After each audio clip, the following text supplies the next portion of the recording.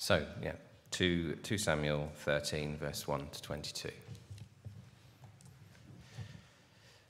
In the course of time, Amnon, son of David, fell in love with Tamar, the beautiful sister of Absalom, son of David. Amnon became frustrated to the point of illness on account of his sister Tamar. She was a virgin, and it seemed impossible for him to do anything to her. Now Amnon had a friend named Jonadab, son of Shimeah, David's brother. Jonadab was a very shrewd man. He asked Amnon, "Why do you, the king's son, look so haggard morning after morning? Won't you tell me?" Amnon said to him, "I'm in love with Tamar, my brother Absalom's sister." "Go to bed and pretend to be ill," Jonadab said. "When your father comes to see you, say to him, 'I'd like my sister Tamar to come and give me something to eat. Let her prepare the food in my sight so that I may watch her, and then eat it from her hand.'"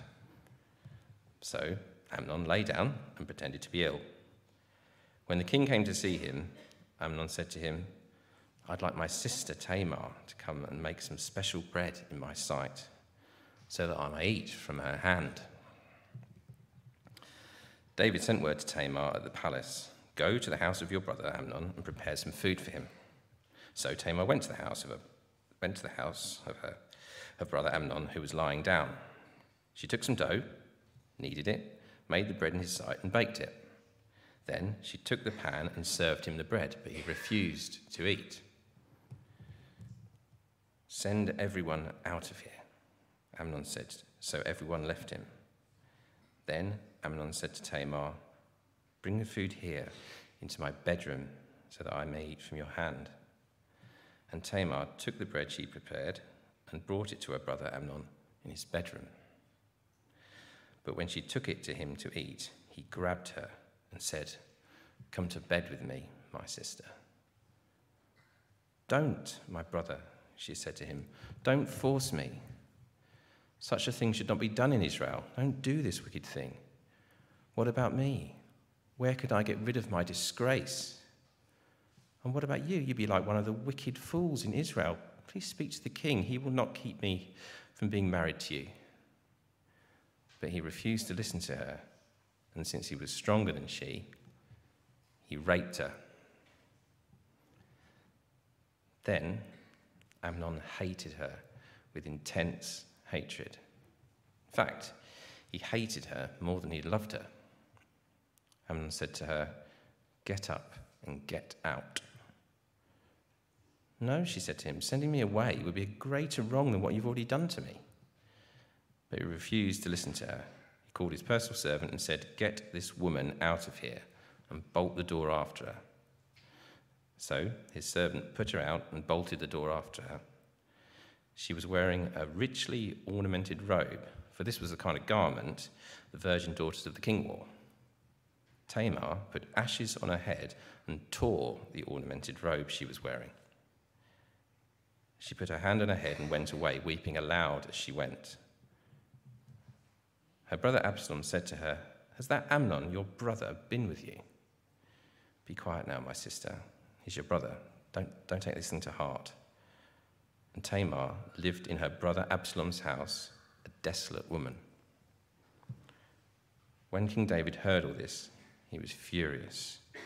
Absalom never said a word to Amnon, either good or bad.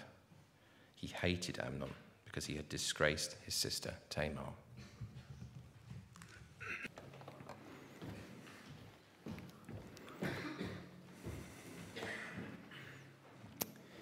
Well, thank you very much, Paul.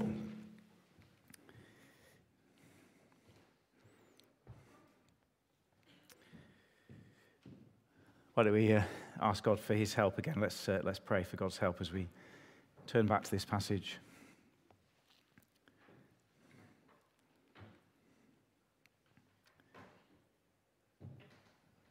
Father, we are so thankful that you have given us these words, the words of Scripture, to help us, to warn us, to help us to see Jesus.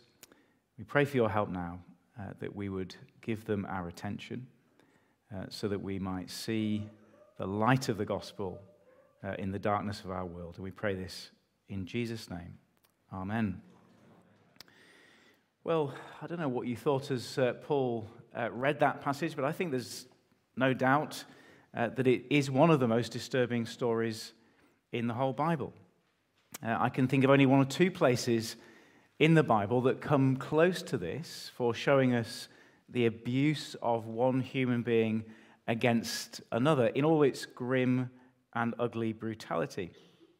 You've probably been relieved to hear from Erin that our children's groups, who normally track along with the adult talks, are giving this one a miss and learning from Psalm 51 instead. And you may have been wondering, why couldn't we do the same? After all, this 1 week, when we gather together as a church to hear from God's word, to be built up, to be encouraged in the Christian life, is a very precious time, isn't it? It's just 1 hour or 2 in the week. You may have been thinking, do we have to spend this time looking at a rape?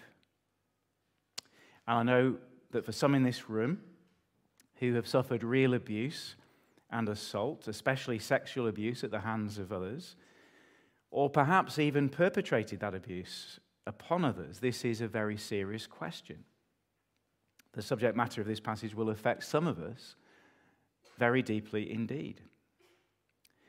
In fact, I need to warn you that this passage is even more disturbing than it might at first appear.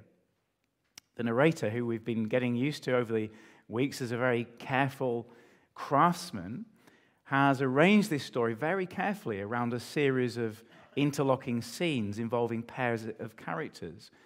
And the whole story builds towards this central, terrible crisis of the rape of Tamar in verse 14. And if you have an outline in front of you, you'll see that I've tried to show that structure on the outline. The way the story works is that he brings us inwards with Tamar into this terrible moment at the center, and then he brings us outwards with Tamar to show us the horror of it and all its consequences. But the narrator's agenda is not simply to show us the horror of the attack. Now, the really terrifying part of this story is that it's a story of like father, like son. So you remember where we're up to in the story. Chapters 11 and 12 have shown us David's adultery and murder. And now we are looking at the sons of David looking and learning to become like their father. And so, while the rape of Tamar is at the center of the story, this is not a story about that sin alone, but it's a story of a bitter harvest that has been passed on from father to son and repeated and amplified from one generation to the next with no power to stop it.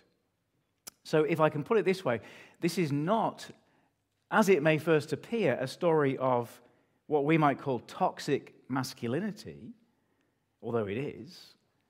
This is a story of toxic humanity and the bitter fruit that is reaped from one generation to another.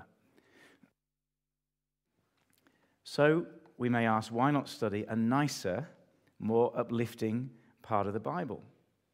I don't know if you've ever wondered this. Why do we do this in this church? Why don't we just pick a theme or passage? Why don't we just decide this week we're going to study joy or hope or heaven or how to have a good marriage, or perhaps spend some time analyzing the culture? Or why doesn't the preacher just pick one of his favorite passages rather than picking a book and then plowing on regardless, no matter what the passage throws up? Some people do that. I think that would be easier sometimes for both preacher and listener. Well, we don't do it here. Well, why don't we do it? Well, one reason to answer that question is to think about the nature of the Bible itself and what it is we are doing as we gather together to hear from God's word each week. For example, in 1 Corinthians 10, Paul, speaking of the time when Israel sinned through idolatry, sexual immorality, and grumbling, he said this, and these words are on the screen. He says, these things happened, these terrible things happened to them as examples and were written down as warnings for us, on whom the fulfillment of the ages have come. So if you think you are standing firm, be careful that you don't fall. Paul also says in 2 Timothy 3, 16 and 17, this, he says, all Scripture is God-breathed and is useful for teaching, rebuking, correcting, and training in righteousness, so the man of God may be thoroughly equipped for every good work. So, the Holy Spirit has given us these stories for our good, despite the fact they are painful to read.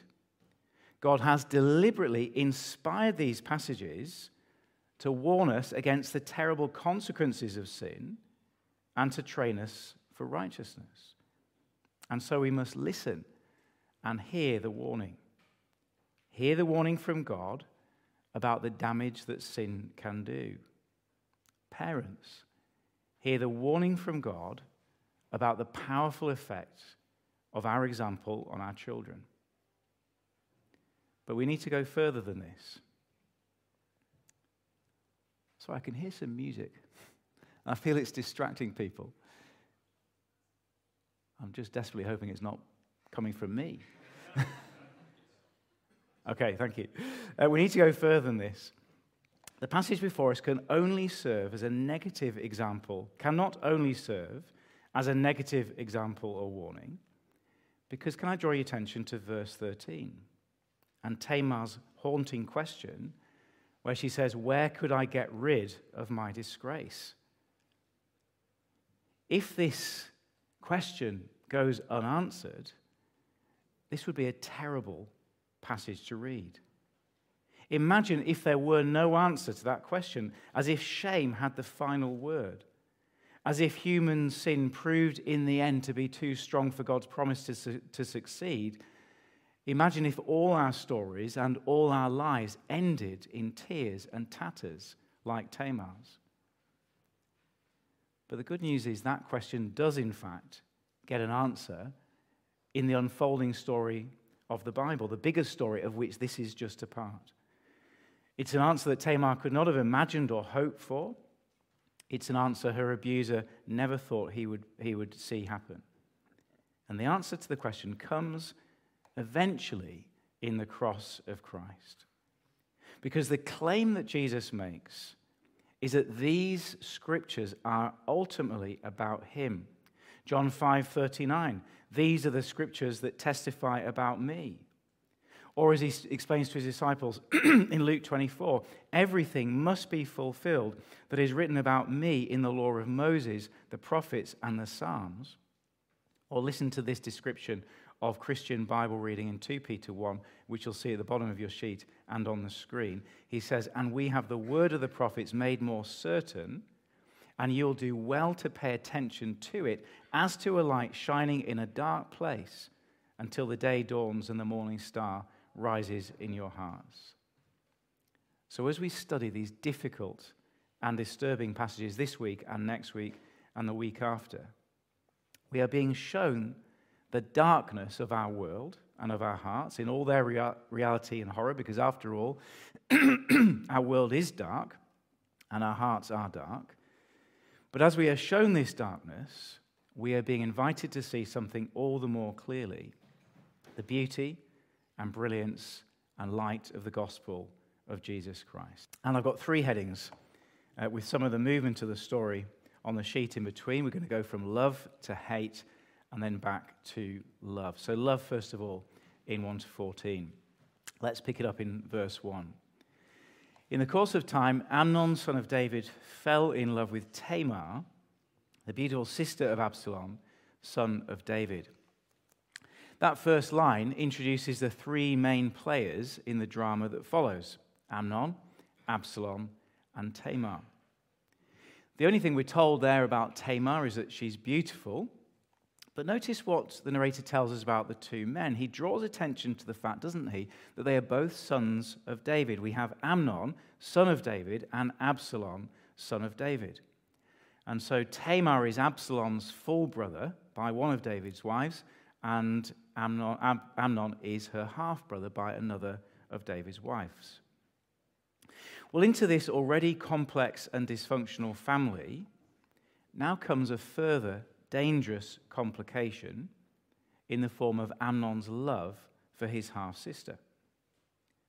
Well, love is what he thinks it is, but we quickly see something different to love is at work in Amnon's heart. Verse 2. Amnon became frustrated to the point of illness on account of his sister Tamar, for she was a virgin, and it seemed impossible for him to do anything to her. It is clear now that what Amnon thinks of as love is actually sexual desire. The desire for a beautiful woman takes us back to King David. That was the impulse, you may remember, at the beginning of chapter 11, when he saw the beautiful Bathsheba bathing from his roof. As the narrative unfolds, we will see how unlike real love that sexual desire can be if it can develop unchecked. And so we're already seeing, aren't we, this theme of like father, like son. Chapter 11 begins with a beautiful woman and a response in the man. Chapter 13 begins with a beautiful woman and a response. But how will the man respond this time? Well, King David was all-powerful, and he had the means to act on his desire, as we saw. Amnon, although he is the king's son, does not have that kind of power, and so he cannot act on his desire so easily. Tamar, we are told, verse 2, is a virgin, which in this context means a young woman of marriageable age, and for various reasons, not least because of the law of Moses, which forbade sex between relations, and because they lived in different houses. This means, quoting the narrator's word in verse 2, it was impossible for Amnon to get her alone to do what he wished to do. And so, what will Amnon do with this impossible desire? Well, he allows it to grow into a full-blown obsession. Now, that may have been the end of the story. But now we meet Amnon's clever friend and cousin, Jonadab, who we are told in verse 3 is very shrewd. Literally, he is a very wise man. Notice in verse 4, Jonadab does not think the king's son should have to suffer in this way. So he devises a cunning plan, which is really all about getting Tamar on her own with Amnon. He notices that Amnon already looks haggard. And so his suggestion is, why not play on that? You already look like you're on death's door. So play on that, go to bed. And this is the plan. Verse 5, when your father comes to see you, say to him, I would like my sister Tamar to come and give me something to eat. Let her prepare the food in my sight, so I may watch her, and then eat it from her hand. The verb translated go to bed in verse 5 is that word to lie, which we've already seen in chapters 11 and 12. It's a sort of euphemism for sexual intercourse, and it's going to become a key word for what follows. Add to this the slightly odd suggestion that Amnon needs to watch his sister prepare his food and be fed from her hand like a kind of invalid in bed. We can see that Jonadab has set up a very strange but somehow sexually charged scene. Well, let's look at how the plan unfolds in 6 to 9. So Amnon lay down and pretended to be ill. When the king came to see him, Amnon said to him, I would like my sister Tamar to come and make some special bread in my sight, so I may eat it from her hand. Amnon's request is getting weird. The verb translated make and the noun translated special bread are quite hard to translate in English, but they both have the word heart at their root. I suppose we have the idea of a hearty food. When I was sick growing up, I always used to have Heinz tomato soup. It was the kind of soup for sick people, something that is meant to make you feel better. Maybe that is the kind of thing that is meant here. Come and make some hearty food that is going to help me feel better. But it just happens that this heart word is a word used in the Song of Songs for sexual arousal. So there is simply, obviously, more going on in Amnon's mind. Now, this makes David's involvement in the business all the more suspect. he behaves, doesn't he, like a weak father here. He comes to his son's bedside, he spoils him with every request, he puts his daughter at his beck and call, but he also unwittingly allows himself to be used as the go-between to set up a sexual liaison, something he himself has done back in chapter 11. So we read in verse 7, David sent word to Tamar at the palace, "Go to the house of your brother Amnon and prepare some food for him." So Tamar went to the house of her brother Amnon, who was lying down. She took some dough, kneaded it, made the bread, and baked it in his sight. So far, we've only been told one thing about Tamar, that she is beautiful. We also know that she is a virgin and that she is unavailable for Amnon. Now, the picture the narrator subtly draws for us is of a godly, wise, sensible woman who is obedient to her father. And notice she's very kind to her brother, and she is completely oblivious to his evil intentions. And therefore, Tamar will be taken surprise by two things that happen next. The first surprise is that when she feeds him the bread, which he has made such a big thing about making, verse 9, he refuses to eat. The second surprise is even more surprising. "Send everyone out of here," Amnon said. So everyone left. And now we see that Jonadab's cunning plan has worked. You see, in this society, it is not very easy to get one-to-one with a member of the opposite sex, even your half-sister.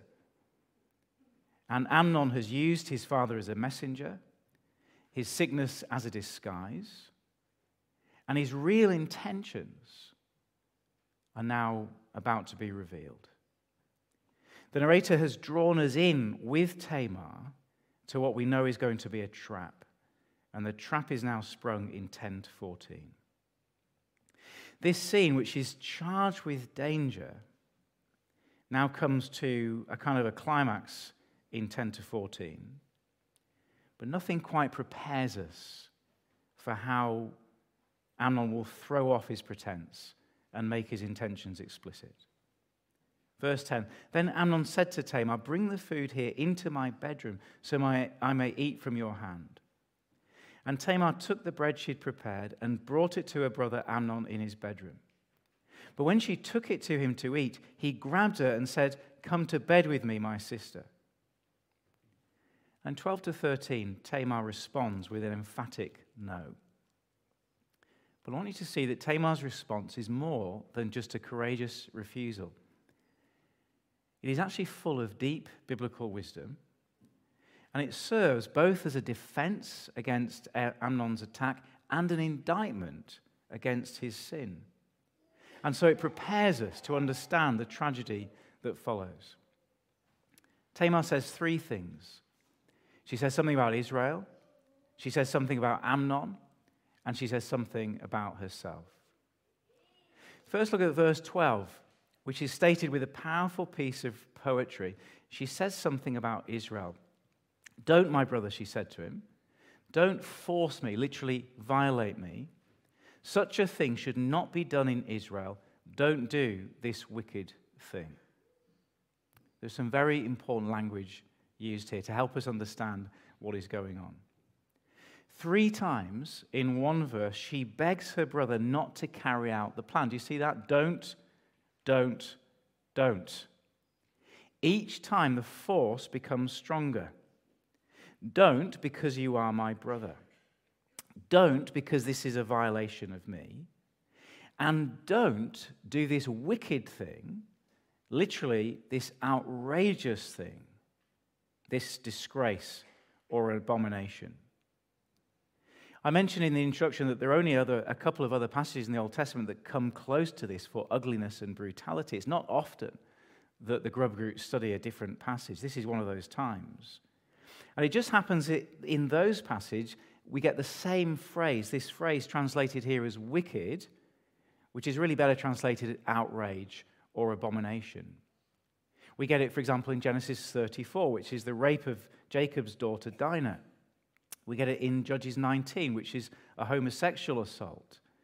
We get it in Judges 20, which is a gang rape of an unnamed woman. And we get it in Jeremiah 29, which is about adultery with a neighbor's wife. And the point of each of those occasions is that this outrageous thing implicates the whole nation. This should not be done in Israel, she says. To have such a thing done in Israel is to reduce Israel to the paganism and depravity of the nations who do not know God. And that is an outrageous thing. And it's telling, isn't it, that Tamar's first concern is not with her own safety, but with the reputation of the nation and with the glory of God. Secondly, using the same word in verse 13, translated as wicked, she shows Amnon the consequences of this sin for himself. She says, "You will be like one of the outrageous fools of Israel." In other words, in degrading her, he'll degrade himself. He'll make himself worthy of God's wrath. Isn't that striking? She's concerned for Israel's reputation. She's even concerned for her attacker. And then thirdly, right in the middle of this, she appeals to the devastating effect this would have on her. Verse 13, "Where could I get rid of my disgrace?" I think that line is heartbreaking, isn't it?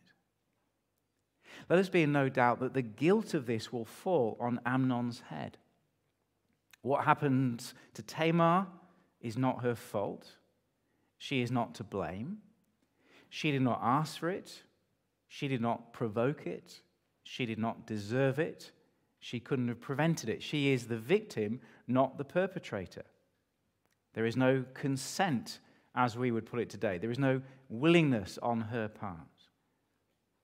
And yet that word disgrace must be given its full weight. Here is a woman about to be overpowered by a man against her will. And we're going to see that she's going to be left with a feeling of shame, of self-blame, of worthlessness, of humiliation, even of guilt. And I think all of that is caught up in that word disgrace. And so please feel the weight of Tamar's question here. Where can I get rid of my disgrace? This is more than just a question of where can I see justice done. This is deeper. Even before the thing has happened, she is seeing herself as broken in heart and body and mind and spirit. And she's asking him, where will I be able to go to put that right? Well, the question is left unanswered by this story. And in verse 13, she seems to try one desperate final argument. I think that's what that's about, mentioning the king and marriage. I think it's just a desperate attempt to buy some time. But none of this works. Amnon now proves himself to be an outrageous fool. And we come to the horrible center of the story, verse 14. But he refused to listen to her. And since he was stronger than she, he raped her. The simplicity of verse 14 is shocking, isn't it? It's very simple. There's no more discussion. He refuses to listen to reason. He is stronger than her, and so he uses his strength to overpower her, to violate her will, to dominate her, and to humiliate her in this act of violence. And it's on that pivot that the narrator now swings us into the second half in 15 to 22. The second half of the story is a mirror image of the first half. He's drawn us inside with Tamar, and he now thrusts us outside with Tamar. Innocence is turned to shame, beauty to ugliness, and what has been called love is turned to hate. Verse 15, then Amnon hated her with intense hatred. In fact, he hated her more than he had loved her. Amnon said to her, "Get up and get out."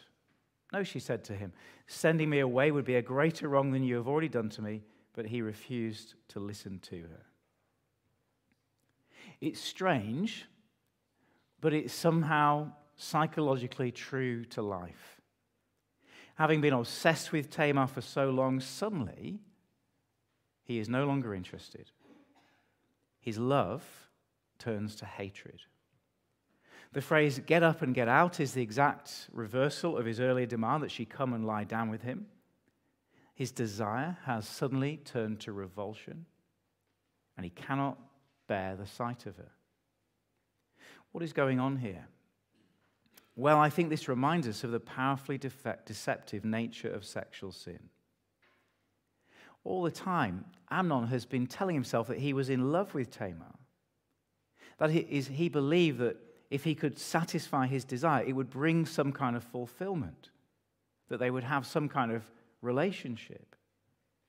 And of course, that would have been the case if his sexual desire had been directed towards God's given purpose for it in marriage.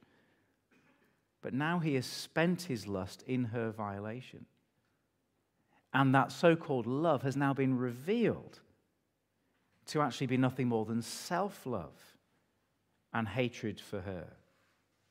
This was always about himself. And now he has got what he wanted. He can toss her out, useless, discarded, an object. Well, let's follow Tamar's departure outside in 17 to 19. What follows in these verses is just the beginning of the tragic outworking of this event. The full outworking is going to take the rest of 2 Samuel to tell. But here, the focus is on Tamar herself, and it's a picture of tragic reversal. Everything in the beginning of the story is now turned inside out and upside down. Notice firstly how keen Amnon is to be rid of her.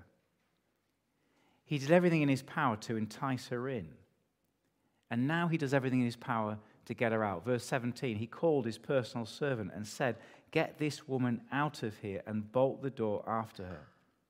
So his servant put her out and bolted the door after her. I think we're bound to see here a sense of blame, aren't we?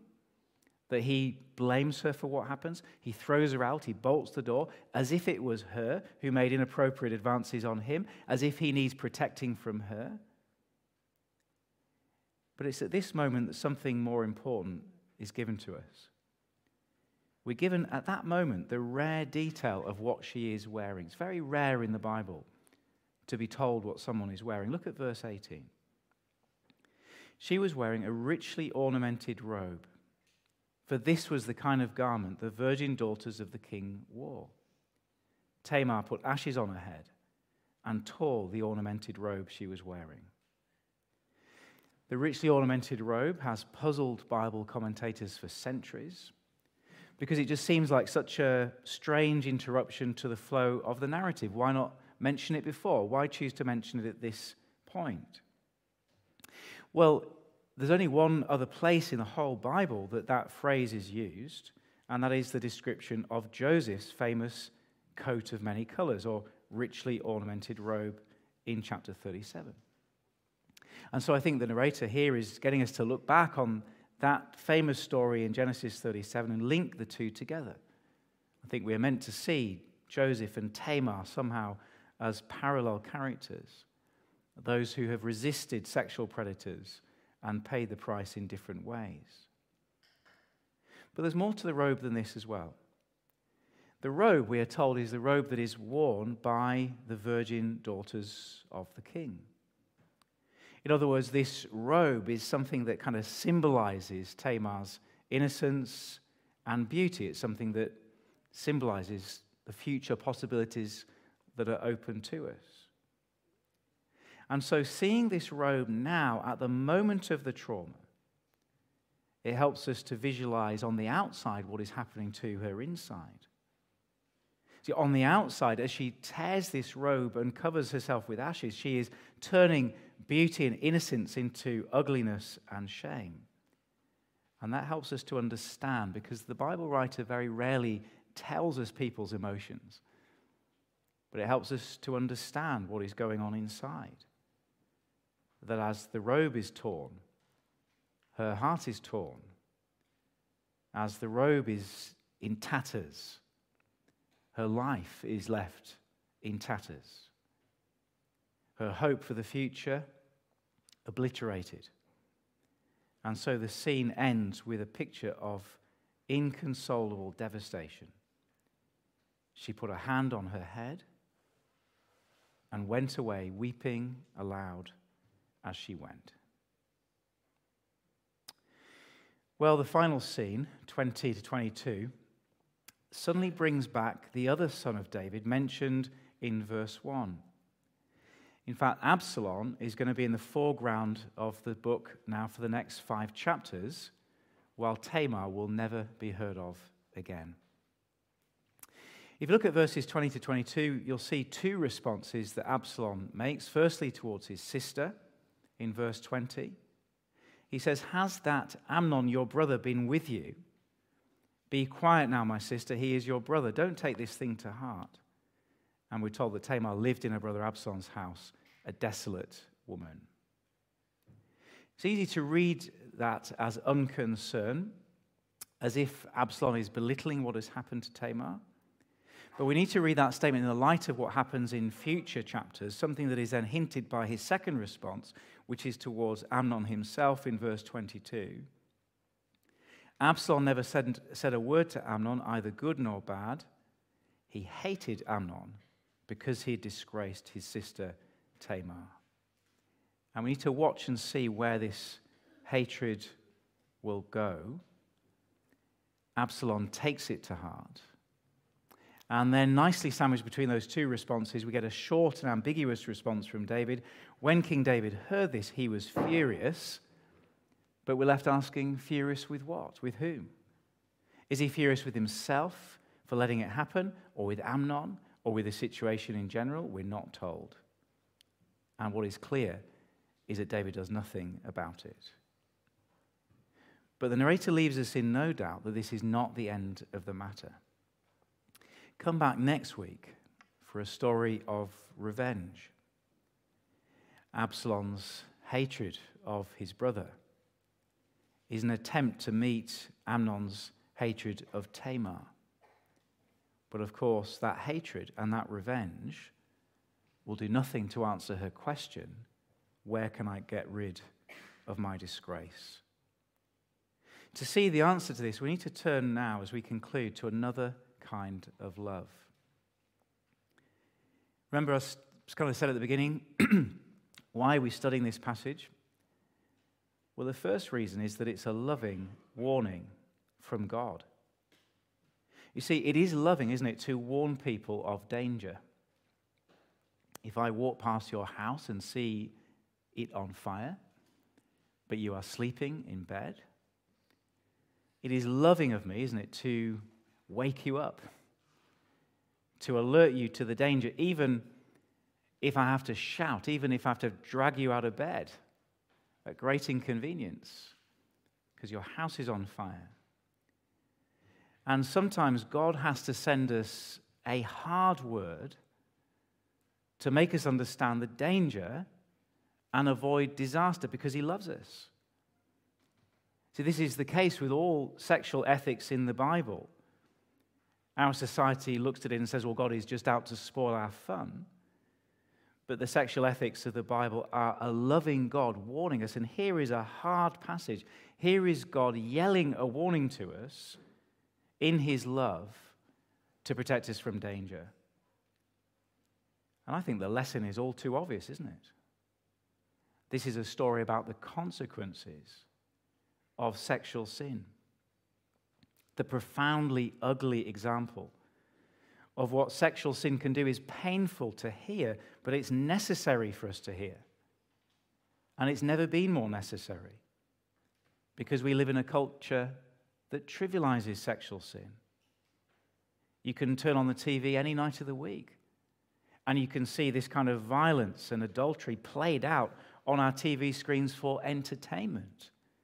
And that alone should make us think. But the Bible does not treat these things lightly. In 1 Corinthians 6, for example, Paul says there is something especially destructive about sexual sin, something particularly damaging about it. Now, we don't like to say this because we're Democrats and we like to say that everything is equal, that all sins are the same. The Bible doesn't say that. Yes, in one sense, all sins are the same in terms of our relationship with God, but in terms of damage, no, some sins are more damaging and dangerous than others.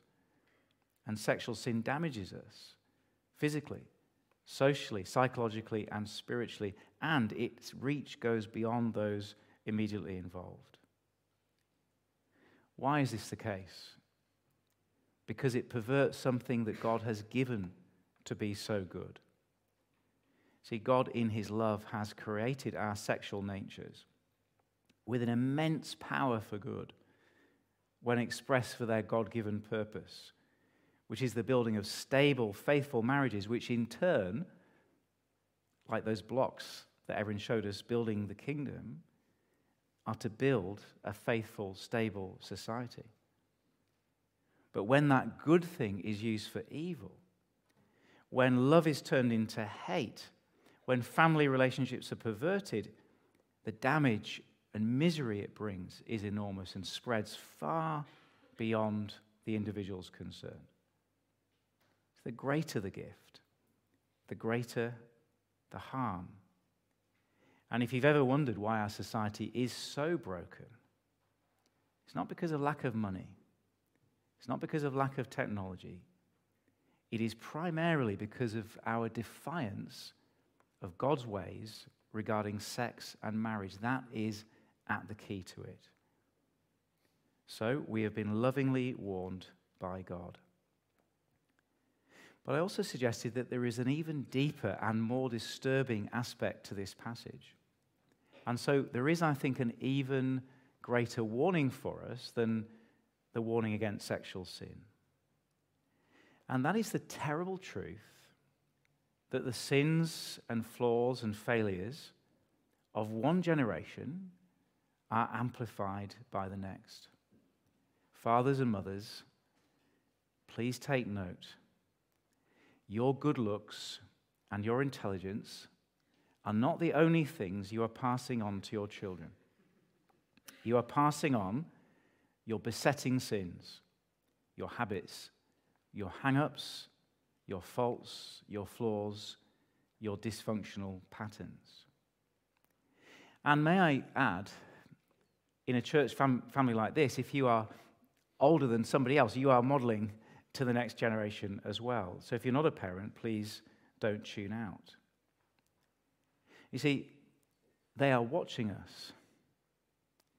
The way we treat our spouses, the way we interact with each other, the way we approach work and ministry, our attitude to church, how we handle stress and disappointment and sickness, how we plan for retirement, how we use our money, our self-discipline.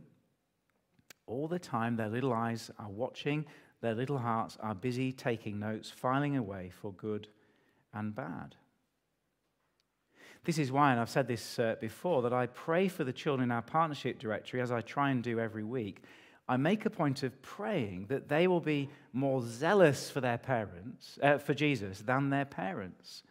Not because I kind of look at the picture of the parents and think, oh, goodness me, I really want them to be more zealous than their parents.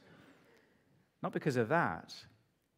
Not because their parents are especially ungodly, but because I'm aware of sin's power to reproduce bitter fruit in our children's lives and how much they need the grace of God. And so I pray that each generation in our church will be more zealous than the previous one. What a great thing that is to pray and hope for. But what do the next generation need if that prayer is to be answered? Well, they need us to be godly models, don't they?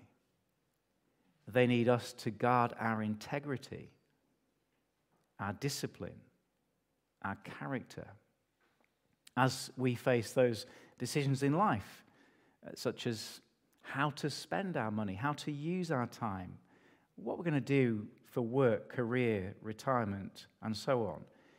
As we make those decisions, they need us to be modeling a Christ-centered approach that puts Jesus first. And above all, they need us to be growing in the fruit of the Spirit rather than the sins of the flesh. so that that fruit of the Spirit can be modeled and replicated in their lives. So God has given this passage to warn us, as Paul said in 2 Timothy, to train us in righteousness. But there's one more reason this story has been told, and this is the most important one of all. And that is that reason given in 2 Peter 1, verse 19. That as we study this part of God's word, we are doing so in the context of a dark world. And we've been given this passage not to make us despair at that world, but to help us to see the light of Jesus in the gospel all the more. Remember what Jesus said in John 5, these are the scriptures that testify about me, even these. And so what I wanted to do now is to ask you to imagine. Imagine for a moment that you could get into a time machine. Seriously, I want you to imagine that. And travel back. This is 1000 BC. You get into your time machine, you set the dial. 1000 BC or thereabouts. You're heading to Jerusalem. You get out of the time machine. You squint at the sun. You kind of look around you, wonder where you are. You find yourself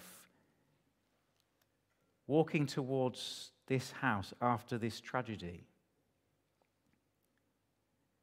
And imagine you had the chance to speak to Amnon and Tamar. Imagine you were there to counsel them. Knowing as you do how the whole story ends. I want you to just think for a moment. How would you counsel them? What would you say to Amnon? Well, I think I'd say something like this. Amnon, what you have done to another child of God is horrible beyond words. It's no excuse to say that you copy your father's example. No, you are to blame. You think you've got away with it now and there'll be no consequences. After all, you're a prince, the son of David. You think because you are alone in that room with her that there is no accountability, that no one saw, that by slamming the door on Tamar's face, that's the end of the matter. But Amnon, I need to tell you that you're wrong. God has seen it all. In fact, he sees every act of aggression and oppression and injustice. He has seen it all. And nothing in this universe will go unaccounted for. And so let me tell you, Amnon, what is going to happen in the future. One day, a long time from now, another son of David, a descendant of yours, will be born into the world. But he's going to be different. Unlike you, and unlike all your descendants after you, he will not share his father's faults and flaws. He will never lust or abuse or manipulate anyone. He will treat all women with brotherly respect and love. Can you imagine being in the presence of someone with such white-hot purity? It's almost unbearable to think about, isn't it? But one day you will be ushered into his presence and held to account. But Amnon, I need to tell you that before that day, something else is going to happen. Something that will take everyone by surprise. This pure, sinless son of David is going to allow himself to be treated the way you treated Tamar. He's going to be humiliated and abused, just as you humiliated and abused your sister. And when he goes through that shameful abuse and humiliation on the cross, he's going to be taking upon himself all the wrath of God for every way men and women have defied God's path. For every abuse, every act of violence, every rape, every murder, all the sins of lust, malice, greed, lied. All is going to be poured on his head, and he will pay the penalty. So when he weeps in the Garden of Gethsemane and asks his father not to make him drink that cup, it's you, Amnon, he will be thinking of among others. Which means that even you, Amnon, can repent while there is still time if God softens your heart. But if you do not repent and do not allow Jesus to cover your sin, you will bear the wrath of God yourself on the day of justice for all eternity. Well, what about Tamar? You see her there with that torn robe. What would you like to say to her if you knew how the story ends? Well, I think I'd like to say something like this. Tamar, what has been done to you is appalling and heartbreaking. You have been betrayed by the very people who should have loved and protected you. You've been violated and damaged in body, heart, mind, and spirit, and it'll leave scars for the rest of your life. You may be tempted to blame yourself for what has happened. You may come to think that somehow you deserve this, but that's not true. What happened to you is not your fault. You are not to blame. You are not responsible. Amnon did not have the right to treat you this way. You will be tempted to respond in sinful ways. You'll be tempted to be bitter against God, to react with anger and rage and revenge. You'll be tempted to think that God has abandoned you, that he doesn't care. But he does care. He knows all about it. Let me show you, Tamar, just how much God cares. Let me tell you what is going to happen in the future. It's a long way off, but I wonder if you can just imagine it and see it like a little light on the horizon, because it is going to happen. One day, another son of David is going to be born into the world. He's going to be a relative. He's going to be a descendant of David. But unlike Amnon and all his brothers and sons, he will not share his father's faults and flaws. Miraculously, after 1,000 years, he'll break the cycle. He'll be different. He will never lust or abuse or manipulate anyone. He'll treat all women with brotherly love and respect. In fact, Tamar, he loves you so much that he's willing to take all your hurt and pain and anger and disappointment and shame onto himself. How will he do this? Well, there will come a time when he will allow himself to be humiliated and abused, just as you were humiliated and abused. His body is going to be abused by wicked fools. He'll be subjected to all the violence and degradation of humanity imaginable. He'll be dressed in a purple robe and mocked as a king. An outrageous thing that should not be done in Israel. And he will do this, Tamar, to answer that terrible question you asked: where can I get rid of my disgrace? The only answer will be when that pure and perfect Son of David dies on the cross on your behalf. There he will take upon himself all your guilt and sin and shame and will deal with it forever. And there he's going to put right every wrong. He'll bring justice and forgiveness. There's the answer, Tamar. It's a long way off. It's like a little pinprick of light on the horizon, but there is coming a Son of David who will cover your disgrace by his own death on the cross. And this rich robe that you tore as a symbol of your shame, he will replace with a garment of righteousness. The ashes that you put on your head as a symbol of degradation and despair, he will replace with a crown of beauty. I think I'd say something like that, wouldn't you? Well, you may be thinking, isn't this a bit fanciful? After all, I'm not a prophet. Is this really biblical counseling? Is this real wisdom? Well, let me tell you that all I've done is paraphrase Isaiah 61, which Jesus claims as his own. So let's bow our heads in prayer, and I'll read that and then pray.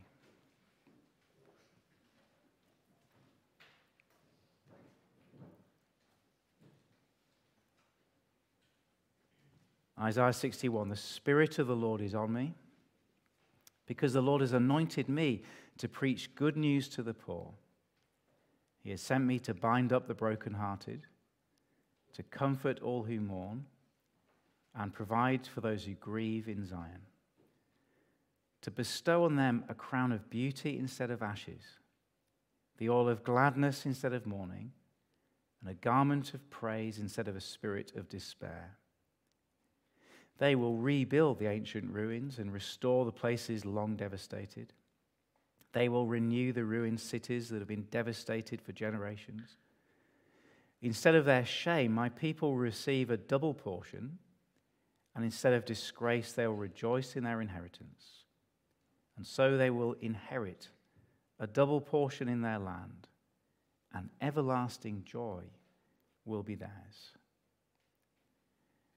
Heavenly Father, we thank you that in your love you gave us this morning a warning of the deep, dangerous, and contagious effects of sin. But we thank you, Heavenly Father, that this morning you have given us hope, that you've given us love and grace in Jesus. Thank you that in him despair can be turned to joy. Thank you that shame can be turned into glory. Thank you that when Jesus died on the cross, he took all our guilt and shame. He put everything right. May we this morning not take this for granted. May we not harden our hearts, but turn to him for forgiveness, for healing, for justice, and be amazed and thankful at your love and your grace. In his name we pray. Amen.